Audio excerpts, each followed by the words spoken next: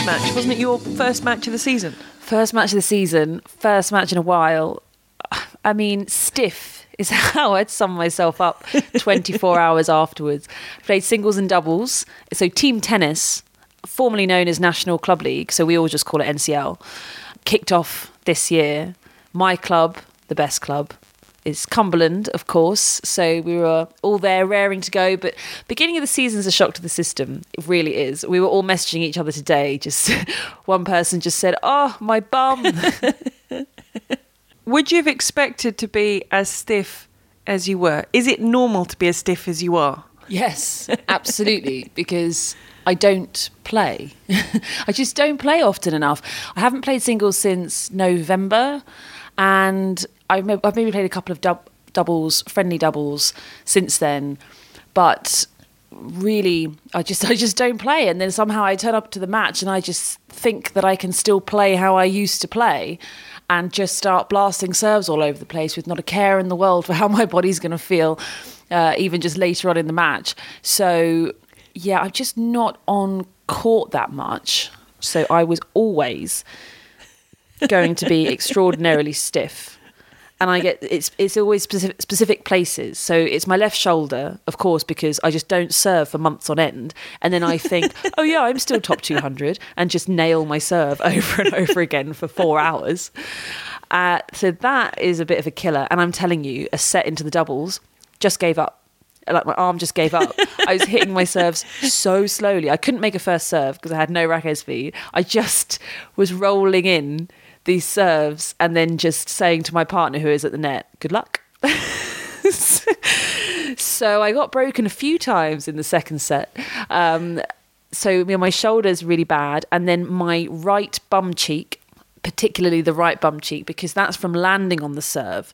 So you end up essentially going from having done not a lot of fitness apart from jogging every now and then to every time you land on the serve, you're basically doing a single leg squat. So in the day, I ended up doing probably 150 single leg squats just on one leg, just the one leg. So I've got one very, very tight bum muscle. The other one's all right. And then in general, my core is very stiff because I don't do any core anymore. I do a bit of kind of aerobic stuff and running and maybe some boxing and this, that and the other, but I don't do any core anymore. So that is painful to laugh. So this could be a particularly painful podcast. Did you think about doing an underarm serve at any point when your shoulder was screaming stop? Did I think about doing an underarm serve? No, I didn't, because we were playing on carpet and it's really fast. So I was just kind of, I can just put a load of junk on my serve. You know what, Nick Bollettieri said it to me when I first started training with him when I was a teenager. He said, "You just put a load of junk on your serve, even you don't know which way it's going to bounce." And I said, yep, I kind of agree with that. I just put a load of spin on it, a load of racket speed, and then just something happens. So I was kind of just doing that as best I could. And so the carpet really takes the lefty swinger really well. So it was kind of okay. But yeah, it was a fun day, but I'm really sore. So big shout out to my Cumberland ladies. Got off to a winning start this season. I think the biggest shout out to your doubles partner. If midway through your doubles match, your shoulder just said, "And I'm done." Yeah, we both had dips because both of us, it was our first match for a while. So we both had certain sections. So there was a period of time where she's got unbelievable volleys. She's so good at the net. I mean, so much better than me. And her volleys kind of disappeared for a little while. I don't think she'll mind me saying that. But then they came back. They came back with a vengeance. They were back and they were brilliant. And my serve disappeared and did not return. So how does it work? How does your season, how does this league work? How many matches are you playing? How stiff are you going to be? Is it going to get any better? And are you going to win the whole thing? Well, so we play in regions. So it's a southeast region, which is ours. So you play that in a league. And you've got some really strong teams with London. And then you have all the different regions. They all play their leagues. And then basically you have to get to a certain position. So if you win the league, you go straight through to the national finals. If you come second, third or fourth, you go into a playoff. And you play against other people who came second in their league from around the country. And then if you get through that, or if you win the league, which is what we did last year, so we won that got straight through. Then everybody goes down to Bournemouth in September to play off for the national finals. So we're kind of normally in with a mix. There's basically one team that is just really, really good. And that's the difficulty because they just win it every year. So we won it, I think we won it 3 years in a row. I might be wrong on that. Might be 2 years in a row. Our captain listens to this, so she'll correct me if I'm wrong. I think we won it 3 years in a row, and then we've lost the last 4 because this one team has won it all the time. But it's really good fun. So we all go down to Bournemouth for the weekend and have a nice time. And so it finishes in September. So it's April to September, which is great. Now, by contrast, when you were doing 150 single leg squats, I was in quarantine. So I had a very different weekend to you. Nothing aches, but one of the twins does itch quite a lot because chickenpox has arrived in the household. So Indian Wells Miami finishes. I think, I've got a few days now just to sort of relax and spend time with the twins. And then a couple of spots appear. And what you do is you think, it's definitely not that. So you kind of, pull the socks up or put long sleeve tops on them. Just sort of semi-ignore it. If they're good in themselves, you think, no, it's fine. It's just a couple of spots. And you kind of know what it is deep down.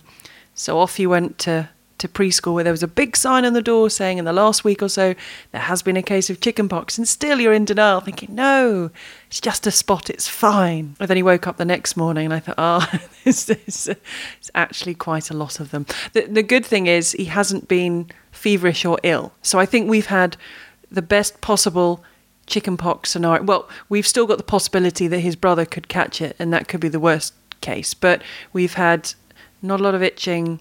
We've had, it's been pretty good. He's been in good form, but we were sort of quarantined for a couple of days when they're very contagious and you don't want to take them out. Or if you do have to go out, you kind of wrap them up from head to toe because you don't want anyone to see the spots. He's like, Mom, I'm quite hot. You need the hat and the scarf and the polo neck and the boots, and basically cover them top to toe for like a little journey out. So we've, I think we're coming through it with one of them.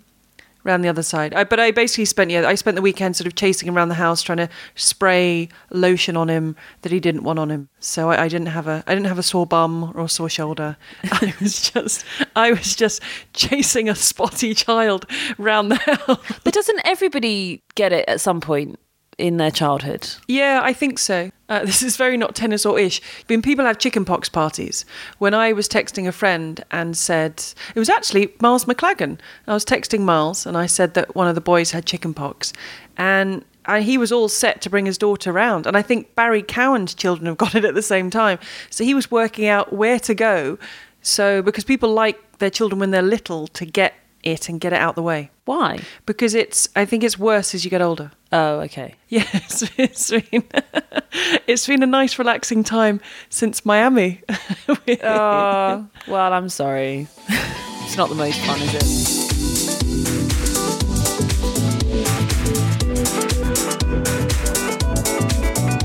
Now we're all building up to getting ready to play on the clay. And I wanted to talk about this week, just basically about the clay in general. So firstly, how did you feel as a player going onto the clay courts from the hard courts? I surprisingly quite enjoyed the clay.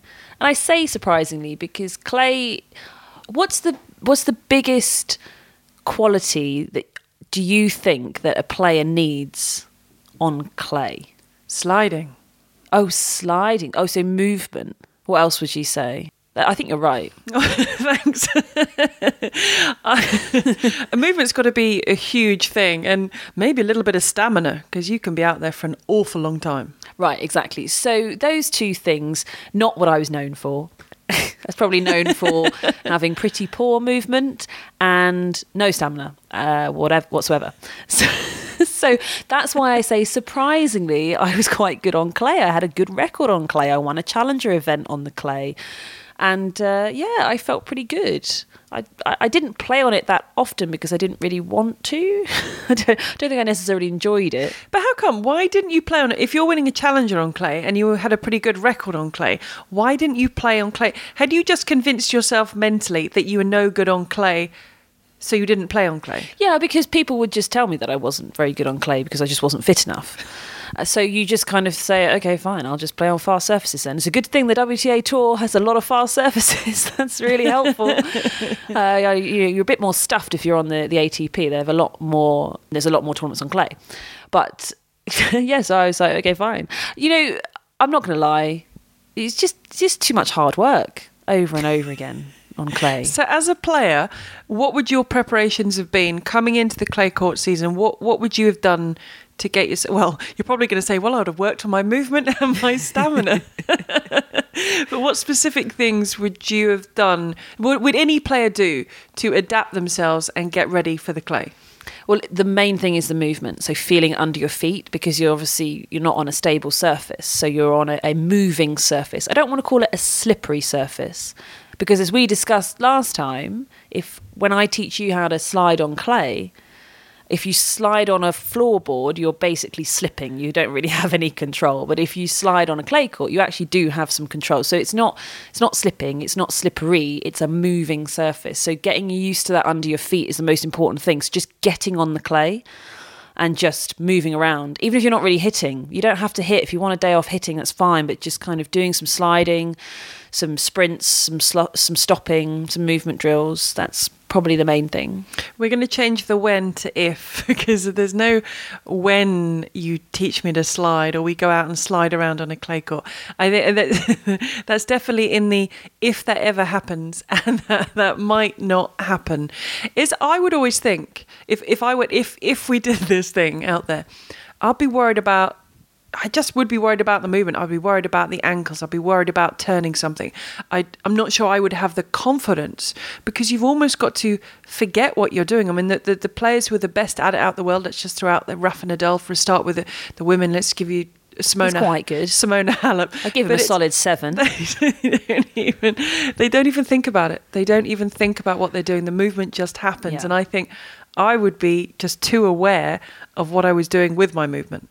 Yeah, and I mean, look, there are different levels. I wouldn't really be starting at such an ambitious way and say, well, this is how Rafa does it. Why don't you try? I think you've got to aim high. No, you had people telling you that your movement and stamina were no good. So I think we've got to do the opposite. We've got to start at the very top. Well, I have to say, can I just clarify that when people said that my movement and stamina were no good, I didn't disagree with them. I was just saying that they kept saying it. They weren't wrong. They just kept saying it.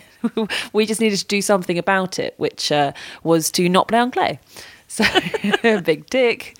Look, it's not always about how hard you work. You've got to work smart. So that was a very smart decision when it came to scheduling. It's like we could cut out 30% of work if we just don't play on this surface very often. How on earth did you win a challenger on clay and have such a good record on clay? Well, one of my best wins in terms of matches that I can remember was the second round of that challenger. I beat Lara Arruabarrena, who is a proper dirt baller. She is so good on clay, and it was one of the most brutal matches I've ever played in and ever won.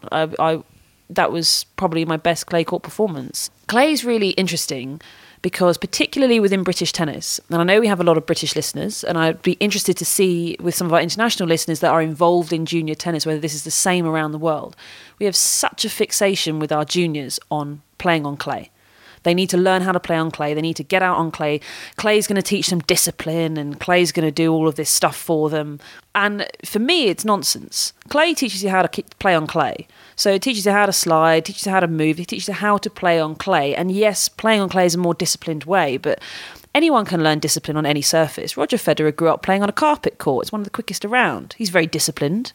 So for me, it's not really the right way to go about things. And I feel like it's the coach's job to teach discipline. And I feel like it's quite a lazy coach to say, oh, just go play on clay for a couple of years and you'll learn how to be disciplined. I kind of disagree with that. If movement is such a great thing and such an essential thing in tennis, which it is, then surely learning to play on a surface where it's largely about movement is good, because you can take that to the other surfaces that you play on. No, because it teaches you how to move on clay, and it's completely different moving on clay. How to slide and stop, the fact that you can play on the move. Basically, you don't have to slow down as early on a clay court. You can completely sprint out wide to a ball, and because you can slam on the brakes with the slide, and time that perfectly, you can actually essentially move quicker. So that's why it's easier for people to chase down drop shots on a clay court than it is on a grass court, because you can just slide to slow down. So you can just sprint until the very last second, then slam on the slide and then play nicely as you're sliding through. Whereas if you're playing on a grass court, you got to sprint, but you've got to slow down. You've got to slam on the brakes. You've got to hit the ground hard to stop yourself, and you have to do it a bit earlier, basically. So it's a completely different movement pattern for me, and I just don't believe that it necessarily translates into other courts. I've not seen it do that. But when it comes to movement, you've got different levels of sliding as well. You've got Maria Sharapova, who won French Open and didn't really slide very much. She now can slide a bit, but she just thought, well, I'll just belt it. And that kind of works on any surface. So she did. And it was great. And in the women's game, you can do that a little bit more. You really can hit through it. We've just seen the winners, the winner, we got Madison Keys just won out in Charleston, and Kiki Burton's won it last year. So you have these big hitters that can blast their way through. But when it comes to movement, you have, on the women's side particularly, you have those that don't slide. It doesn't really happen on the men. I can't think of a single ATP player that doesn't slide, at least to some sort of competency. Whereas there are a few of the women who really just look at it and go, what on earth is this? This is not my bag. So you have a few players that can't really slide at all. And as I say, Sharapova won French Open, so you know it's not a huge deal. Then you have players that have learned to slide later in life. So this is what, say, Brits do. This is what maybe Russians would do. Some of the Eastern Europeans, because they tend to grow up playing half of their year on clay, half of their year on fast courts. Brits don't tend to play on clay very much at all. Americans tend to do half and half, so I put the Americans in there as well. They tend to slide after they hit the shot. So the people who can slide, they can move on a clay court, but not particularly well or efficiently. So, I can pick Joanna Konta, for example. She can slide. She's pretty strong, actually, on a slide, but she can't slide into a shot. She can only slide after the shot, which takes an awful lot longer to change direction. And then you've got those that were just born on the clay, born and raised, the Spanish, the South Americans, or anybody who's trained in those sorts of environments. So we're looking at your Rafas, your Haleps. They move on the clay so effortlessly and so efficiently that their advantage against you is so strong, because if you have a Konta... So, for example, the main match I'm thinking of is when GB played Romania in Fed Cup. We got Fed Cup coming up, our tie again at home at the Copper Box. Can't wait, against Kazakhstan. But I'm pretty confident they're not going to lay a clay court. Just say. That would be very surprising. Yeah, it would be, wouldn't it? They're probably going to go with some sort of hard. Anyway, so Konta played Halep in Romania on clay court, and that was where you really could see the big difference. And if you want, I mean, you can look at the highlights. It'll be up on YouTube or whatever, and it is just worth. I mean, in 5 minutes you'll be able to see the difference. Both can slide well, but the movement that Halep has on the clay, it's just like, as you say, second nature. It's just like breathing. She just understands it so much better, whereas Konta's is just a lot more thought out, because she hasn't been raised on clay courts her whole life. She's played predominantly on hard courts, and it's a very, very different movement. On a hard court, you have to slam the brakes on at different times, and it's a huge disadvantage, because you could see... So they'd be rallying, and you could see Halep sliding into the shot, hits the shot, and then 2 steps recover. Slides into the shot, hits the shot, 2 steps recover. Whereas Konta would be running, hitting the shot, then sliding, then has to recover. So the amount of ground you lose, shot after shot after shot, she just couldn't keep up, because the space just gets bigger and bigger for Halep, who looks like she's barely having to stretch at all. So why is it seen as such a big thing and talked about such a big thing when a young player... I remember Jared Donaldson, the American, they said, oh, well, he's going to be different because he went to South America and he grew up on the clay and he did all his movement down there. It is looked at such a big thing when you talk about young players. Oh, well, he went out to Barcelona to train when he was young and she went over to do this. It is seen, or at least talked about, as something that's quite important to the development of a player if they have spent a lot of time on clay courts. Yeah, and I just don't really get it. I think it's like an old school sort of view. It's this whole discipline thing. You know, it's get out on the court and just work like this, just do the Spanish drills out of the basket and just over and over and over again. And look, that absolutely has a place in the world of tennis. You know, I did my fair share of it, but I may have skimped on it ever so slightly. I did a bit. I dipped my toe. I did a bit. It was enough. But it is important to a certain extent, but it's just... I don't understand in this country, and as I say, I'm not entirely aware of what it is around the world, but I don't understand in this country our obsession with it. If we have a player that plays in a clay court fashion, they have a build and a game that is suited to clay court tennis, which firstly, I don't really know how you're ever going to get that if you've grown up in the UK. But say you want to be David Ferrer, and that is how you play, and also your mentality, that is it. And actually, you could maybe pick out Jared Donaldson here and say that his game is a bit of a clay court game. The Americans tend to play 50-50, so he probably did spend a good chunk of time on clay when he was younger, but not every single day. His game is more suited to that style. So for him, going to South America is a brilliant idea. It's great.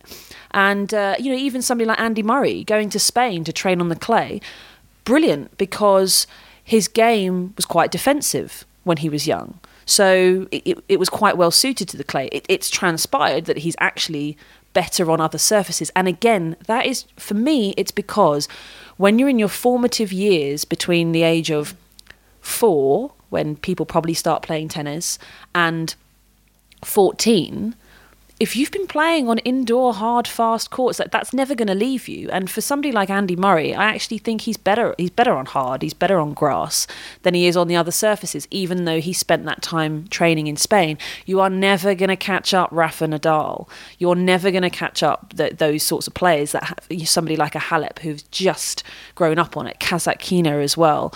You just can't do it because they are absolute specialists. However, you can get to the point that you can beat a lot of people on the clay. And that's where I felt like I kind of got to, I suppose, I could beat a lot of the Eastern Europeans and the Americans and players that played 50% of their time on clay. I felt like I was up there with them because my game, I had a very heavy forehand, and that really helped. So that was good. But, I mean, no chance. That was why beating Arua Barrena was so phenomenal for me, because, I mean, this girl just lives and breathes it. But that was the only one. I never beat anybody else who was just a genuine clay courter. Everybody else was just kind of all right. I'm thinking you should have played more on clay. I'm thinking if I'd been part of your coaching team, I would have been that little voice saying, come on, Cavaday, you can do it. You can play on clay. But the thing is that you have to...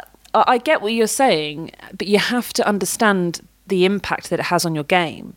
So my biggest weapon was my lefty swinger and my serve. I go on a clay court, it's completely neutralised. My lefty swinger doesn't swing.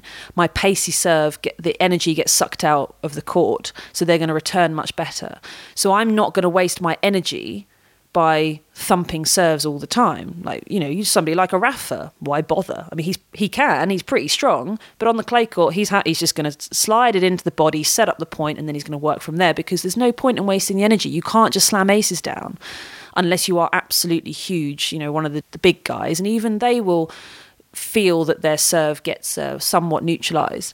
And if I go and spend a year playing on clay, then by the end of that year, I wouldn't have my effective serve anymore. So yes, I may have built up my weaknesses, and my movement will be better and my stamina will be better, and I can play better and move better on clay, but I've now just lost a weapon, which was my big serve, and that's a really big deal. You don't want to do that, and then suddenly you end up being kind of average at everything. So, I mean, in simple terms, in your case, it just wasn't worth it. Well, I also didn't want to. Which is a big factor, right? It's a big thing. You've got to want to do it. It was very hard. It was very hard. It is. It's tiring. It's physical, and it wasn't natural to me. I could slide quite well, but nowhere near the top end. And if I played anybody who was really good on clay, I had no chance. I just had no chance. So you would... if we got out on a tennis court, you would only teach me to slide quite well. Oh, well, yeah, exactly. That's it. You sound disappointed. I'm sorry. Well, I think if I'm going to get out there, I mean, I'm going to be sliding very well, not come off quite well. I love your ambition with it. Okay, tell you what, we'll look at some videos of Rafa sliding and we'll try and replicate that. Okay. By the way, it's still an if, not a when.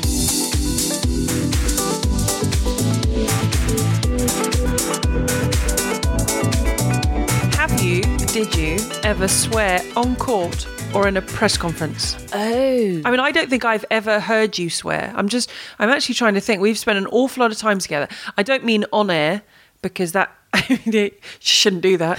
But I don't think I've ever actually heard you swear. Really? At all. Have I? I don't think so. Have you? Do you swear? I do a lot, yeah. It's actually quite annoying. Sometimes it's just unnecessary. Like, I'll just be sitting at home on the sofa with Ben and I'll just put in swear words just into a normal sentence, and he's like, what are you doing? Are you angry or something? Normally people kind of swear if they're annoyed or what. I just kind of throw it in there. No, I love to swear. The awful thing is when you've got children and they start to sort of get it and understand, and you're saying something and suddenly you swear and you're like, and you just turn and they're looking at you, the sort of innocent look with the sort of big eyes and a grin. You're thinking, oh no, that's gone in there. They're like little sponges. That's gone in there somewhere. So you're always having to, if suddenly you swear and you're like, oh no, and it just happens to be one of them's around. So I think I do a bit. People, I think I swore once at, when I was working at Chelsea, it was out in the office. I don't think it was in an angry fashion. You know, sometimes there's a swear word in a sentence. And the look of shock from everybody, like, I didn't think you swore. And I said, you don't swear much, to be honest. No, I do. I swear quite a lot. Oh, really? But the general feeling is I don't. I'm like, no, I think I do quite a lot, apparently. But they were really shocked. They said, but you don't swear. And I said, and I say it wasn't in an angry way. It was just sort of in a sentence. And the looks I got, I thought, oh, crikey. All right. Well, I'm not allowed to swear on this podcast because I think, did we or did you decide that it was family orientated? I don't know what children are listening to this. Where did this come from? we had a conversation the other day and I said something. I think it was about this other conversation we had. And I said, well, we can't talk about that. And then you said, oh yes, because you said it's a family-friendly podcast. You keep telling me it's PG, so I have to try and watch my language every now and again. And I'm sure keen listeners can hear me pausing to try and think of another word every so often. When did I ever say that? I think right at the beginning. I don't think I've ever said that. I think you just make things up sometimes. I think we have conversations at sort of weird hours of the night, depending where we are and tournaments and where in the world. I don't think I ever said it had to be... I don't think I would ever probably swear in the podcast. I can't imagine if I suddenly said to you, okay, it's like 18 rated, it's sort of adult only podcast. I can't imagine you suddenly like bursting out into this sort of expletive ridden rant. I mean, honestly, if you have a burning desire to do that, then please do, because it might offend some listeners, but I would find it really funny. But I didn't realise that you were having to suppress it so badly. Just occasionally. I didn't know this was there. Just occasionally, and it's not that bad. It's not that bad. So am I allowed to now? I mean, you're the boss. You've always been allowed to. I don't know where the PG certificate came from.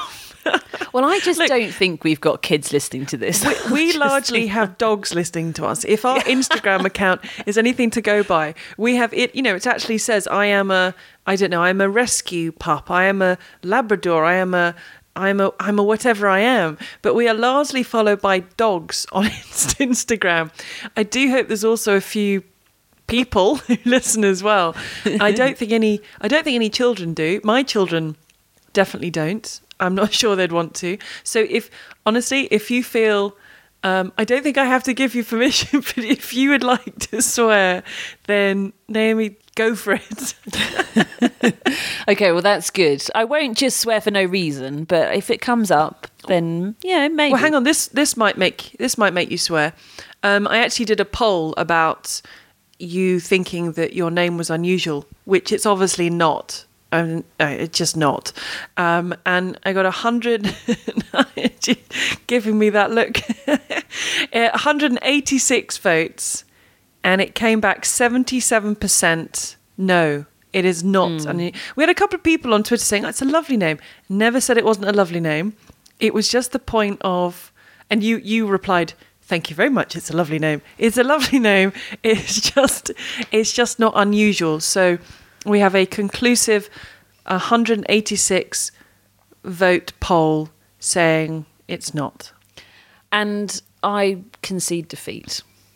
That's fine. I will never, ever refer to Naomi as an unusual name ever again. Do you want to swear about it? Are you all right? No, I'm all right, actually. But I will congratulate you on a hard-fought victory. So I kind of want you to now. No, but getting back to the swearing, because one of the big things to come out of Charleston. I mean, I think some great stories came out of Charleston, but one of the ones that shouldn't have been a story that became a story that was on like news programs was Sloane Stephens after losing to very good friend Madison Keys. She had this really good record over Madison Keys, an excellent record over Madison Keys.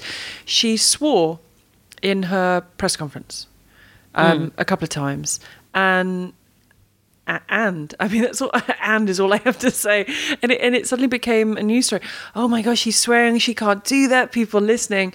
I mean, for me, it just shows that she's. So if you suddenly burst out swearing about some subject, it shows you're passionate about something. And I don't know. I just didn't. I can't believe it became a thing. And there were a couple of debates about it on Twitter. You know, if you're fined on court, shouldn't that apply to a press conference, etc., etc.? But I just think it's all a bit ridiculous.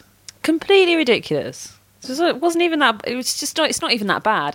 And what I would say is, in terms of the fining, I think it's different because in a match, there's nothing they can do. They can't bleep it out or anything. But I've been on Twitter and I've watched the match and I've seen all of the post-match interviews, and this was one of them. I have not come across it without it bleeped. Oh, really? So I've only seen it bleeped out. I'm sure that it's there. I'm not saying it's not there, but I'm just saying that, you know, it can be controlled. It's a recorded interview and it can be controlled. It's not a big deal. I mean, everybody's just got to because we spend our time saying we want the players to be honest, and we hate those players that come in and go into their shell and just give us kind of stock answers and aren't themselves. And then when they are themselves, and Sloane Stephens is one of those cases, when you think back years and years ago, she was very outgoing, very outspoken. Then there were some comments made about Serena Williams and it all kind of kicked off and she withdrew into her shell and she didn't really want to talk to the press or say much.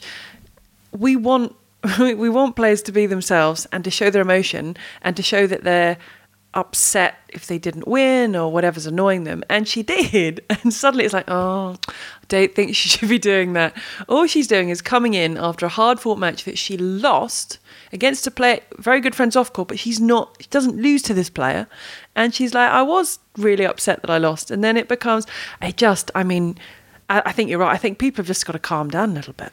It's so weird. I don't really know what it is about it. Is it because people haven't heard her swear before? They must have, because she's sworn in on-court coaching situations and she swears on court as well. So there's nothing abnormal about it. I don't really get the hysteria around it. I mean, you watch any football match, I mean, it's just swearing from start to finish. It's just... well, probably not quite, but yeah. And that's just you talking about it. Oh, yeah. And hang on a second. So you swear a lot, but just to confirm, you didn't swear, you never swore on court or in a press conference? Not in a press conference, no. But I did, I swore on court. I tried to mutter it under my breath. And then you had the little tricks that you could kind of confront the umpires on. And you, especially if you've said it to yourself at the back of the court, because I didn't really ever shout anything. But sometimes I would say something and then the umpire would pull me up on it and I'd turn around and say, no, I didn't say that. I said, don't push it. Like I said, don't push it, but I just got louder as I was speaking. So it sounded kind of like, well, oh God, come on, Cav, just don't push it. like that. I didn't swear. And it was amazing to me that never worked. Amazing. Oh, hang on, it didn't work. So they just... It never worked. Because they actually knew what you had an opportunity there to swear and you didn't. So I'm thinking that this whole PG family-friendly podcast might have come from you. I just feel really conscious of it now. I actually don't know where this came from. Can I give you... I heard something. It's a fact that I was told that I just thought was quite interesting. This is completely out of nowhere and doesn't link to anything. Apart from my surname, actually, Salmon. But did you know, someone told me this week, that in the olden days, so I'm talking, way, way back, in ye olden times, it was illegal to handle a salmon suspiciously. Excuse me? What are you talking about? Do you know what? I gave you free rein with the ish, and you've just gone in a totally different direction. But it was illegal to handle a salmon suspiciously. But so it was actually against the law. So what is suspiciously handling a salmon? Would be the question I put to you. Well, I think just handling one, really. I mean, if you're walking down the street handing a salmon, that is suspicious. Is it? If you're stroking a salmon, I think it's suspicious. No, that's just odd. It's not suspicious. Why would you be stroking a salmon? Handling a salmon? I mean, there are all sorts of things you could do with a salmon that would be unacceptable. Would you like to elaborate? No, not really. Not really. I mean, I'm happy for this podcast to move from a PG up a rating, but I don't really want to go all the way. That's all right with you. I just thought it was great that it was actually you could be arrested for handling a salmon suspiciously, and I was just trying to sort of put in context what that would actually be, or who would be in a position to handle a salmon suspiciously. Brilliant. That's brilliant. I'm disappointed that it's still not illegal to handle a salmon suspiciously, because the poor salmons, they're now just being handled suspiciously left, right and centre, and no one cares. Well, I'm wondering what you think a suspicious handling of a salmon is. No, I'm sorry to bring that in. I just heard it this week. Apology accepted. Tomorrow, I'm sort of going back to front and all over the place. I'm gonna end on clay. Great. If that's okay. To sort of, if I could bring us kind of full circle, or nearly full circle. It is quite exciting though, new part of the season. I love it. And tomorrow I'm actually going to Roland Garros. Oh, that's exciting. Why? Do you know it doesn't start yet? Yes, I'm skipping Monte Carlo, Barcelona, Madrid, Rome. Way too excited about the clay. I'm just going to Roland Garros tomorrow. I'm setting up shop. I'm not leaving until the tournament is over. Now, I'm just going over to sort out a few things ahead of the tournament to do with Radio Roland Garros and RG Live, the two programs I work on with and for the FFT. But I'm quite excited because we're underway with the clay. Tournaments are underway. We're talking about it on the podcast, which means it's happening. It's here. We've got Monte Carlo in a week's time. And I'm intrigued to see how things are looking, because last year, I don't know if you knew about this, but last year they were knocking down Philippe Chatrier, the centre court, 8 o'clock the next morning. So the final finishes Sunday night, 9 o'clock in the morning, they were going to demolish the whole thing. So after the final on the Sunday, and Philippe Chatrier housed the media centre and the reception, they allowed all the media to do whatever they wanted, to write on the walls, to take a bit of the wall if they wanted. They were giving people hard hats. They could knock bits of the wall down. And I think it was quite emotional for a lot of people. And it was amazing. There was also wine, which is amazing. So wine, a hard hat, and a Sharpie. It's basically... It's like the most un-French thing and then the most French thing with the wine brought in. Like the whole kind of like, yeah, just destroy the place.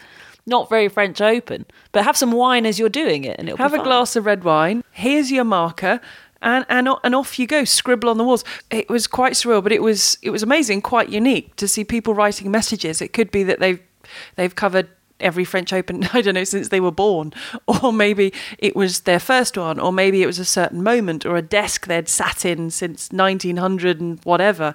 But it was great just to see all these people sort of glass in hand trying to finish off pieces and get everything done from the final, but then just do whatever they wanted to, because the next day it was being put. I thought it was a really nice touch from the FFT to sort of say, go for it, tomorrow morning this is coming down. So, and there were great pictures the next day of stuff people had written and bits people had taken from it. But anyway, that's long gone. So I'm going to be interested tomorrow. But hopefully they made it clear that was a 1 year only thing and people don't turn up and just start graffitiing everywhere. People with a sort of that would pack be of sort of highlighters and Sharpies tucked in, ready for the final to finish.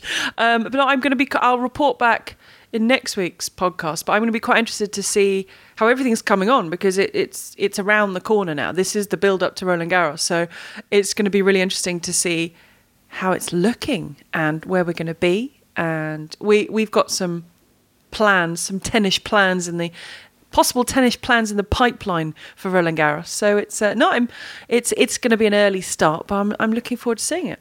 Yeah, it'll be really interesting to see what it looks like, because the last picture we saw was probably about a month ago and it looked a long way away from being finished. But these sorts of things do tend to get there somehow. They get there, it will get done. So I will I'll report back on what I see how it's looking. But I'll have to leave you now because it's a very early start in the morning to get there. Right. And for next week, as you enjoyed my salmon fact so much. Well, I think enjoyed is not possibly the right word. but I bet the thing is about that sort of fact, I bet you'll tell someone. I bet maybe even Ben, you'll say, Ben, did you know that in the olden days it was illegal to handle a salmon suspiciously? Yeah, I'm not sure. I'm not sure whether that will make it into the dinner conversation. I think it will. Right. I think someone's going to get that salmon fact. To be fair, he would rather hear about that than hear my views on clay. So, so there it'll we be go. his favourite part of the pod. Right. So I'll go and think of some more facts, and I'll report back on Roland Garros, and I hope your right bum cheek and your left shoulder feel better soon. Yeah. Okay. I need a massage on my right bum cheek. Get that going, and take a picture from Philippe Chatrier. I want to see what it looks like. I will do. Speak to you soon. Bye. Okay. Bye.